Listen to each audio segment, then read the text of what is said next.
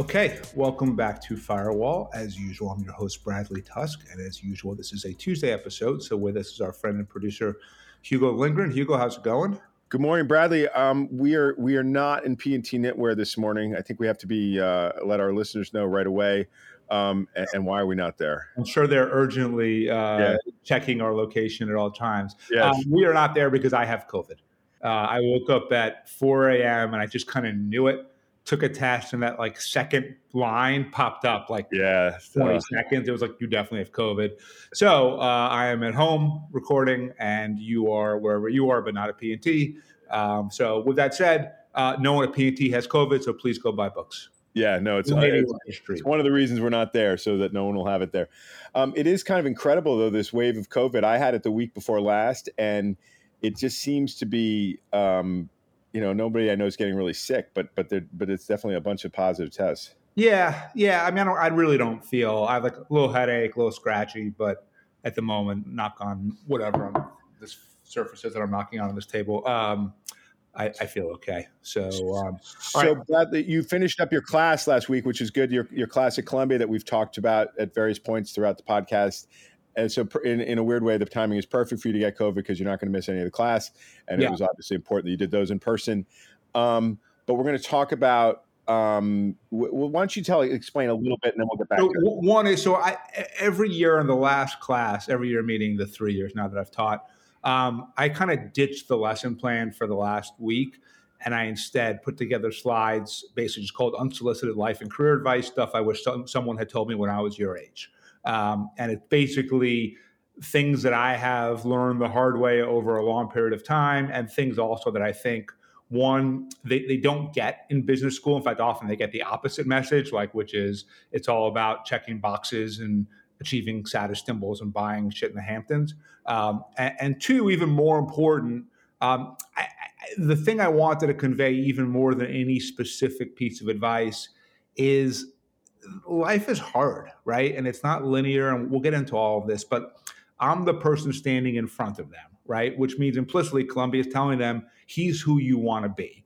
And I'm not even some academic, right? I'm someone who's done it in the real world, had a lot of success, gets to teach them all this stuff. And I want them to see that, I don't have it figured out at all, man. I'm also vulnerable and confused and fuck shit up all the time. And so when their life isn't perfect, or when they achieve some career goal and then don't understand why they're not permanently ecstatic, they understand why. And then as a nice compliment to this, we did a podcast we recorded last week with 3 of our students that's going to air on Thursday, talking about kind of business school, their lives, the class, how they see politics now, everything else. And it was great because they really were all very independent-minded, said stuff that I think maybe the school wouldn't have loved to have heard. But as a result, it makes it for an interesting podcast. So hopefully everyone will listen in on Thursday too. So I was expecting you to just sort of tease this, but you kind of started to go into it. So rather than go and talk about some of the other stuff we want to talk about today, why don't we just go right into the slides? Because you picked 3 of them that you wanted to focus on. And what I'm going to do is I'm going to read the copy of the slides, which are in Bradley's voice, and then Bradley, why don't you just tell me sort of what you're intending there. We can also do, Hugo, maybe we can put the slides up on the Firewall site if people want to see them. Yeah, for sure, we'll do that. That's a good idea. Okay, so there's, how many slides are there total in your whole thing? Total, but we're just going to do 3. Do you want to put all of them up? Yeah. All 25? Okay, we'll put all 25 up on the website, but we're going to talk about 3. So this is the second one. The first one's an intro, which actually just says unsolicited life and career advice, stuff I wish someone had told me when I was your age. So the very first one is, being a person in the world is hard. Everyone is making it up as they go along. Yeah, I mean, to me, that was especially useful to convey because I think that when you're younger, you assume that the people who are older, the authority figures, know what they're talking about. And look, when I was teaching them about the tech regulation, yeah, I know what I'm talking about. But when it comes to overall life, I'm figuring this shit out in real time, just like everybody else.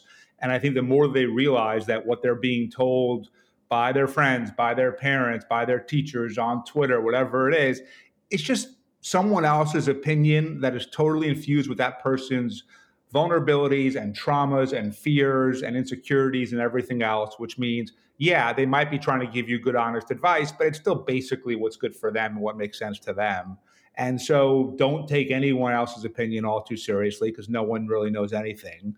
And generally speaking, look, I've said this before on the podcast, I almost feel sometimes like God created humans to be this sort of Shakespearean play, right? Where, we are just kind of moral and conscientious enough to know that we should do the right thing, but yet not quite enough to sort of consistently and automatically do the right thing.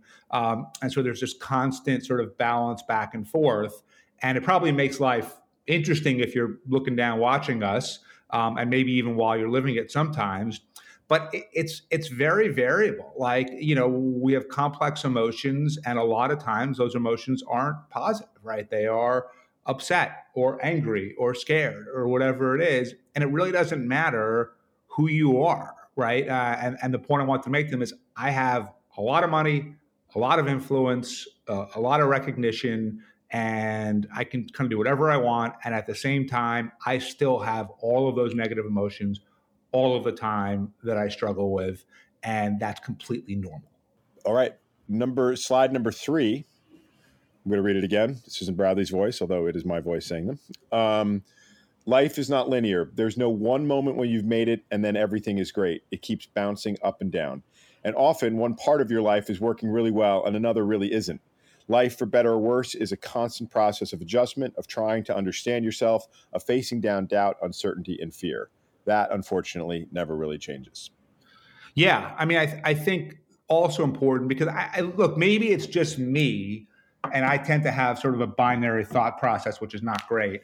But it always feels like you're like, oh, if I can only kind of achieve this one more thing, if I can get this promotion, this title, win this, whatever it is, whether it's personally or professionally, you think at that moment, I'll have checked all the boxes and I'm good for the rest of time. And that's just not true, right? In fact, oftentimes I have found that at the moment of achievement, instead of feeling elated and ecstatic, I feel despondent. And I think the reason why is because I know that that alone is not going to solve all of my problems or just make me automatically feel better about everything all of the time. And so, the notion of you're just gunning for some moment and also just sacrificing years and years of your life by working at like some investment bank or McKinsey or whatever it is. If you like it, great. But if you don't like it, you think you're doing it in furtherance of some great, final opportunity, and that's not really true, right? Yeah, you can make more money, but generally the award for winning the pie eating contest is more pie. And so if you don't like being an investment banker or a consultant or a lawyer or a law firm or whatever you're doing, one, doing it just because you think that there's going to be some giant payoff at the end of the day is not really true. And two, if you don't like it now, you're not going to like it later either. It's not for you. Now, I understand that people have student debt, although I will say I took out that to pay for all of my law school. I got a little scholarship and everything else I paid for. And I didn't work in private practice, and I was still ultimately able to pay it off. It took me 15 years instead of 2, but it didn't stop me from doing what I wanted to do. But ultimately, there's just this fallacy in the world that, if you could only have this, if you could only do that, and by the way, it's completely driven by capitalism and our system of advertising, which is all of advertising is meant to make you feel inadequate and that your life will only be good and complete once you buy this new toaster, trip to Disney World, sofa, whatever it is. And of course, that doesn't ever really make you feel better long term. But because there's just this view out there, and to me, it's so wrong and yet so pervasive, it was important to try to debunk it a little bit. I like the fact that you mentioned a toaster. Do you think people still buy toasters? Yeah, I mean, we have a toaster, and people still need toasters. Do you have a toaster in your new apartment, though? Yeah. Really? Bagels, stuff like that. Like, not everything is good in the oven or the microwave. I think the toaster will survive for a very long time. Well, it already has. I mean, if you think about something that like this sort of anachronistic thing that everyone has and still gets them, I agree. Yeah, you need it. And do you think banks still give out toasters? There's like an incentive to open up a savings account? Oh my God. I don't think they do, but they should, because everybody would be like, fuck, I'm going to that bank. I want a toaster. I remember now we're just totally rambling, but Hurricane, it wasn't Sandy. It was the one before that. And Maybe it was Sandy. And Abby and I went to the hardware store to get flashlights. And of course, we were like way too late, right? They've been sold out for days. So the best part was we ended up buying a toaster. All right. That's a good toaster story. Slide number 5. There's no objective measure of success or failure. But if the standard you use has been created by someone else, meaning status, money, things, there's a pretty good chance you'll be miserable. So figure out what success means to you. It will change over time, and pursue that path. Yeah, I mean, I think on one hand, I've pretty much already covered that in going through the previous 2 slides. But yet again, what it takes, what I really want the kids, and they're not really kids, they're all in their 20s or 30s. But what I really wanted them to take away from this is like, you got to figure out for yourself what's meaningful to you, what's fulfilling to you, what makes you happy, what balance you need between work and your personal life, how much money you need compared to how much misery you're willing to sort of endure to make it, and everything else. And if you're letting other people set those parameters for you, you're never going to feel happy. You're never going to feel in control. You're never going to feel any agency. And it's not going to work, right? And so it's hard to do when you're younger, but I really think you've got to say, this is what success means to me, and this is what I'm going to pursue. And it doesn't really matter if anybody else likes it or not, or thinks it makes sense or not. I've done all kinds of stuff over the course of my career that didn't make sense to people. And sometimes it succeeded and sometimes it failed. But you know what? It made sense to me. And as long as it did, that's fine. So as Bradley said, we're going to put these up I guess we'll put them up on Medium. And I think it'd be really cool. First of all, we'd love to hear from any listeners who respond to any one of the slides. But I think it'd be great if anybody wanted to write their own slide, of either advancing or sort of adding some detail to something Bradley said, or just something he didn't cover at all that you think fits the right, the right kind of message to give to young people starting out. Like what are some of what are the things you wish you'd heard when you were their age? So I think it'd be a cool if listeners want to do either one of those things, or some other inspired in some other way by the list, to send us something, and if we get some good ones, we'll read them on a future podcast. Right. All right, Bradley. We're moving on to I mean, everybody's. Well, I don't know if it's everybody's favorite subject, but it's a fun thing to talk about. AOC has recently, the news last week was that she is going to be investigated for by the ethics committee on I guess we don't know what exactly the matter is. There's been some speculation, but we don't know. And this is probably just a political witch hunt, would you say? Or I guess.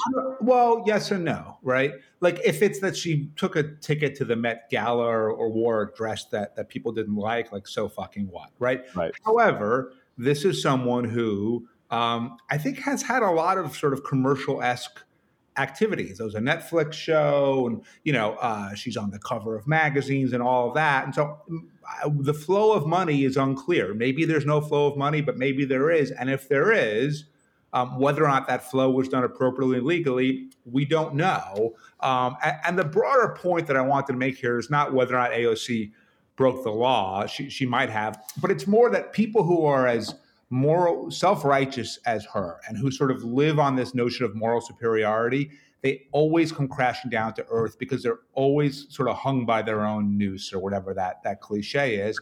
It's petard. Petard, right? That's a good word. Because at the end of the day, as we were saying before, human beings are complicated, and you might have a view of what's better for the world and what's worse.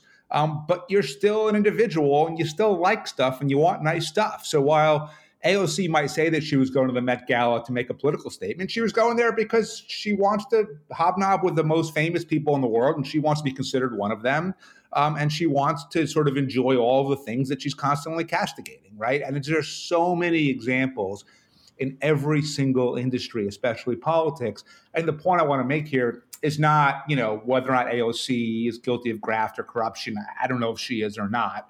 I kind of hope that she is, simply because I don't like anyone who's self-righteous and morally superior from any side of the aisle. But either way, it's so fucking obvious that if you behave like this and you spend all of your time wagging your finger and telling everyone that they're not good enough, and you're the only one who has moral purity, you're always crashing down to earth. Like take Brad Lander. He's the New York City controller. Well, we back up for 1 second because I just want to set a little context here because you texted me yesterday. We'd been talking about some historical examples of this, and then you texted me yesterday and said, "Oh, you got to grab a copy of the Post because there's like 6 examples in there of what I'm talking about."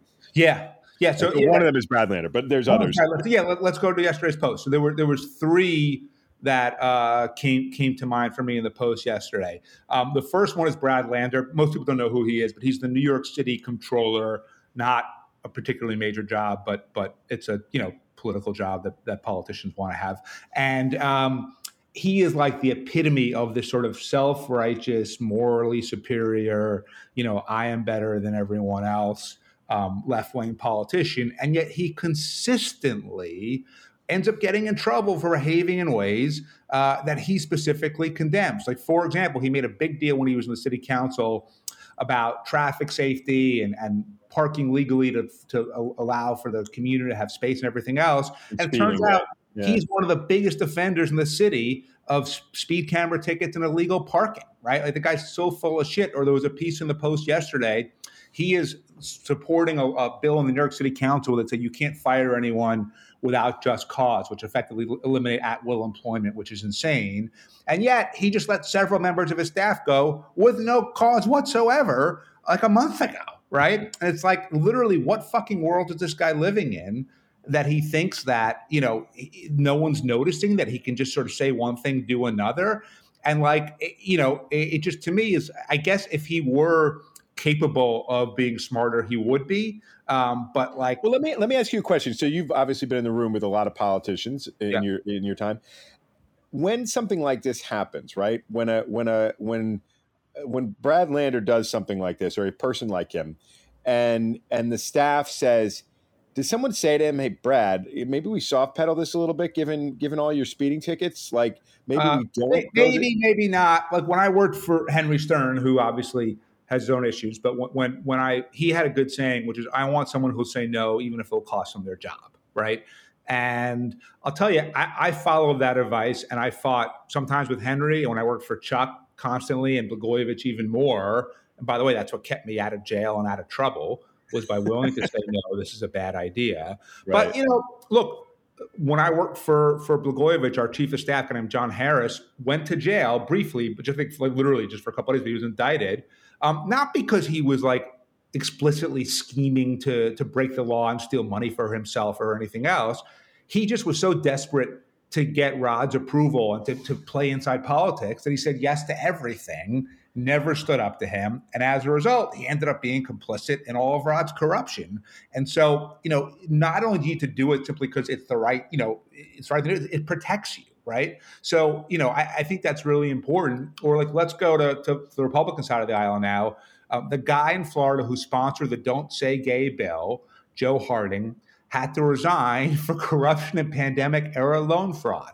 So this is a guy who's talking about God and the Bible and what's right and what's wrong, and casting a tremendous amount of judgment on 10% of the population plus everyone else who has a friend or a family member who's gay. And at the same time, this guy was completely corrupt. He was stealing money from the taxpayers. And yet again, like, how he knew what he was doing, how he could do that and then sponsor this bill is totally so crazy. I understand how it happens because he's just solely driven by attention and greed at all times, like almost every single politician. But yet again, just like typical kind of thing. Or let's take our friends at the New York Times. They are the most morally superior media outlet that I've ever come across, at least on the left. They endlessly lecture everyone for not sort of being sufficiently woke. And guess what? When their own union wanted pay raises and better treatment, guess what they said? No. All of a sudden, now they're a business, right? And their union members went on strike, and it got settled pretty quickly. But nonetheless, presumably, if you actually believe the things that you were saying, you would have said, well, the rights of workers are the most important thing. We say that every single day in our newspaper, and we will practice what we preach, and yet not at all, right? And so those were 3 literally from the New York Post yesterday alone. We could talk about Gavin Newsom and how he dined at the French Laundry during COVID without wearing a mask, and that almost sunk his entire career. There was a recall movement based on that specifically. Herschel Walker, he paid for abortions for multiple women, and then ran as a right-wing pro-life candidate in the Senate race. And it everything else too. Sam Bankman-Fried calling for regulation in crypto when he was stealing like crazy, or Elizabeth Holmes, talking about how she's changing the world when it was all total fraud. Lance Armstrong, again, super morally superior guy. Wins all these Tour de France. Is that the way you pronounce it? And turns out he was cheating the entire time. And so, look, the point here isn't even not that people will do things stupid or wrong. Everybody does things that are stupid or wrong at some point. Sometimes they're criminal and really hurt people. Sometimes they're minor. But either way, that's part of human nature. You're going to get things wrong, and you're going to occasionally fall victim to your own greed and your own desires and your own envy. And since you know that about yourself because you're a human being, casting yourself as morally superior to everyone else is incredibly stupid.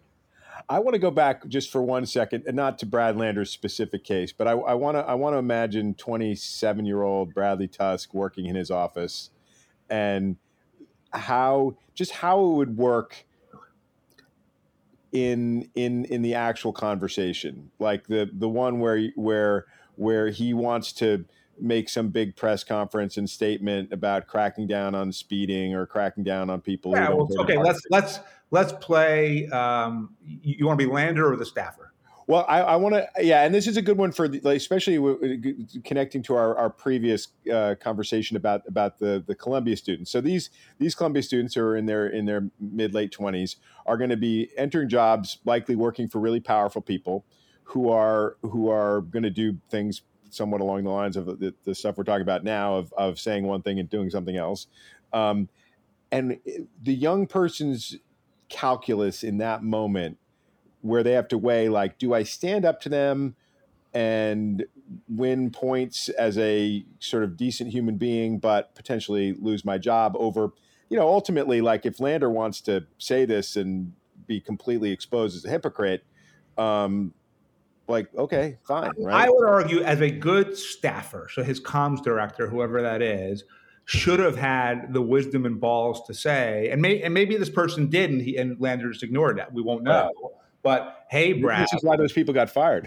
Right. Hey, Brad, we just let several people go without any cause whatsoever. It's a public thing that we did that. The press knows about it. If you now come out tomorrow and endorse this bill and make a big deal about it, you're going to look like a total hypocrite.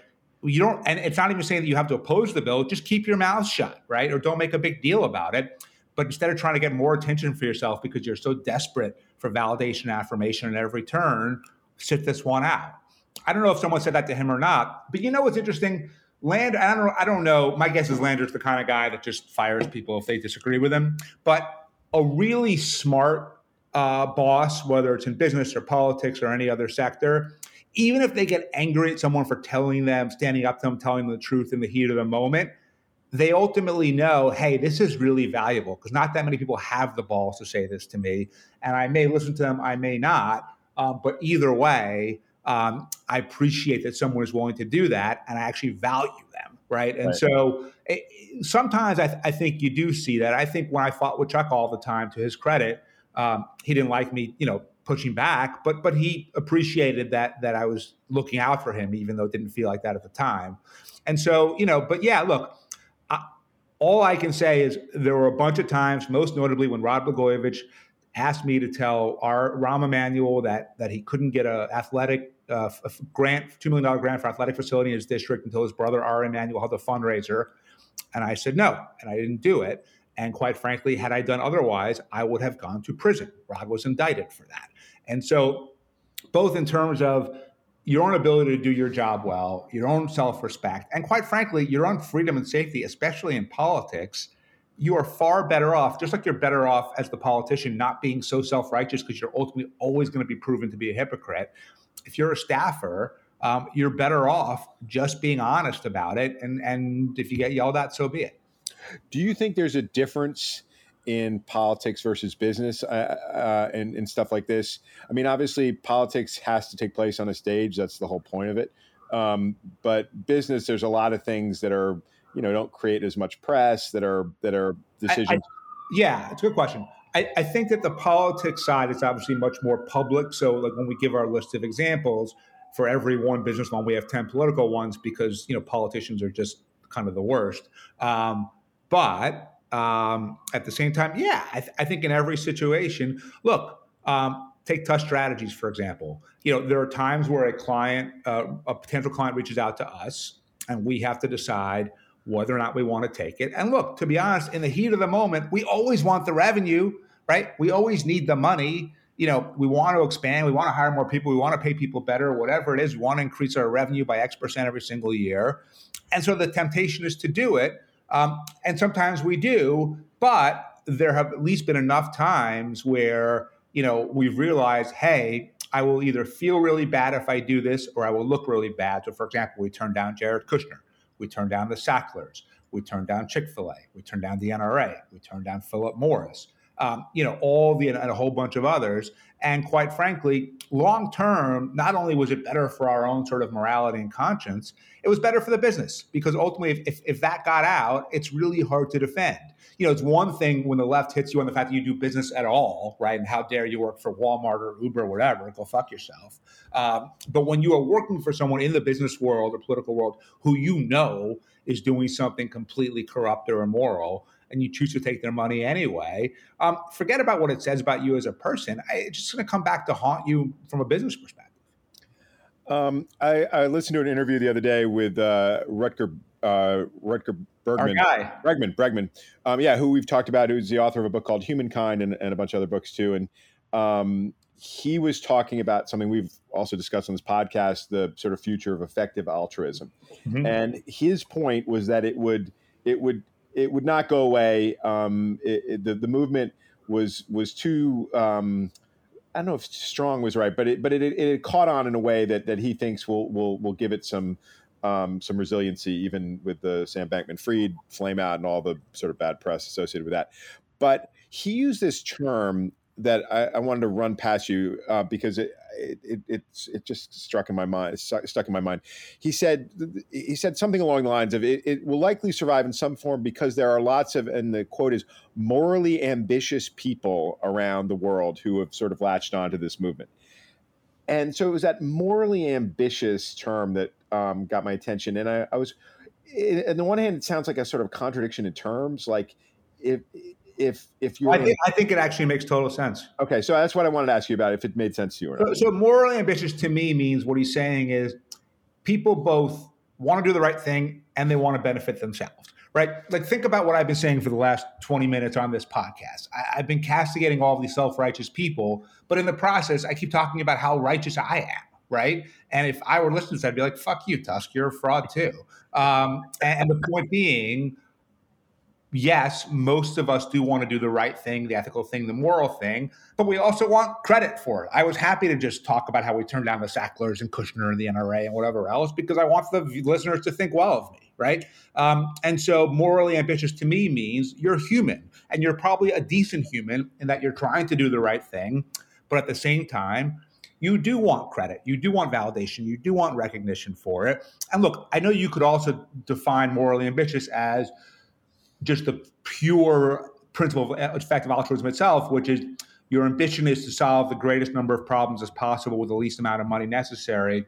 And therefore, that's why you're dedicating it to mosquito nets or anti-malaria pills or whatever it is.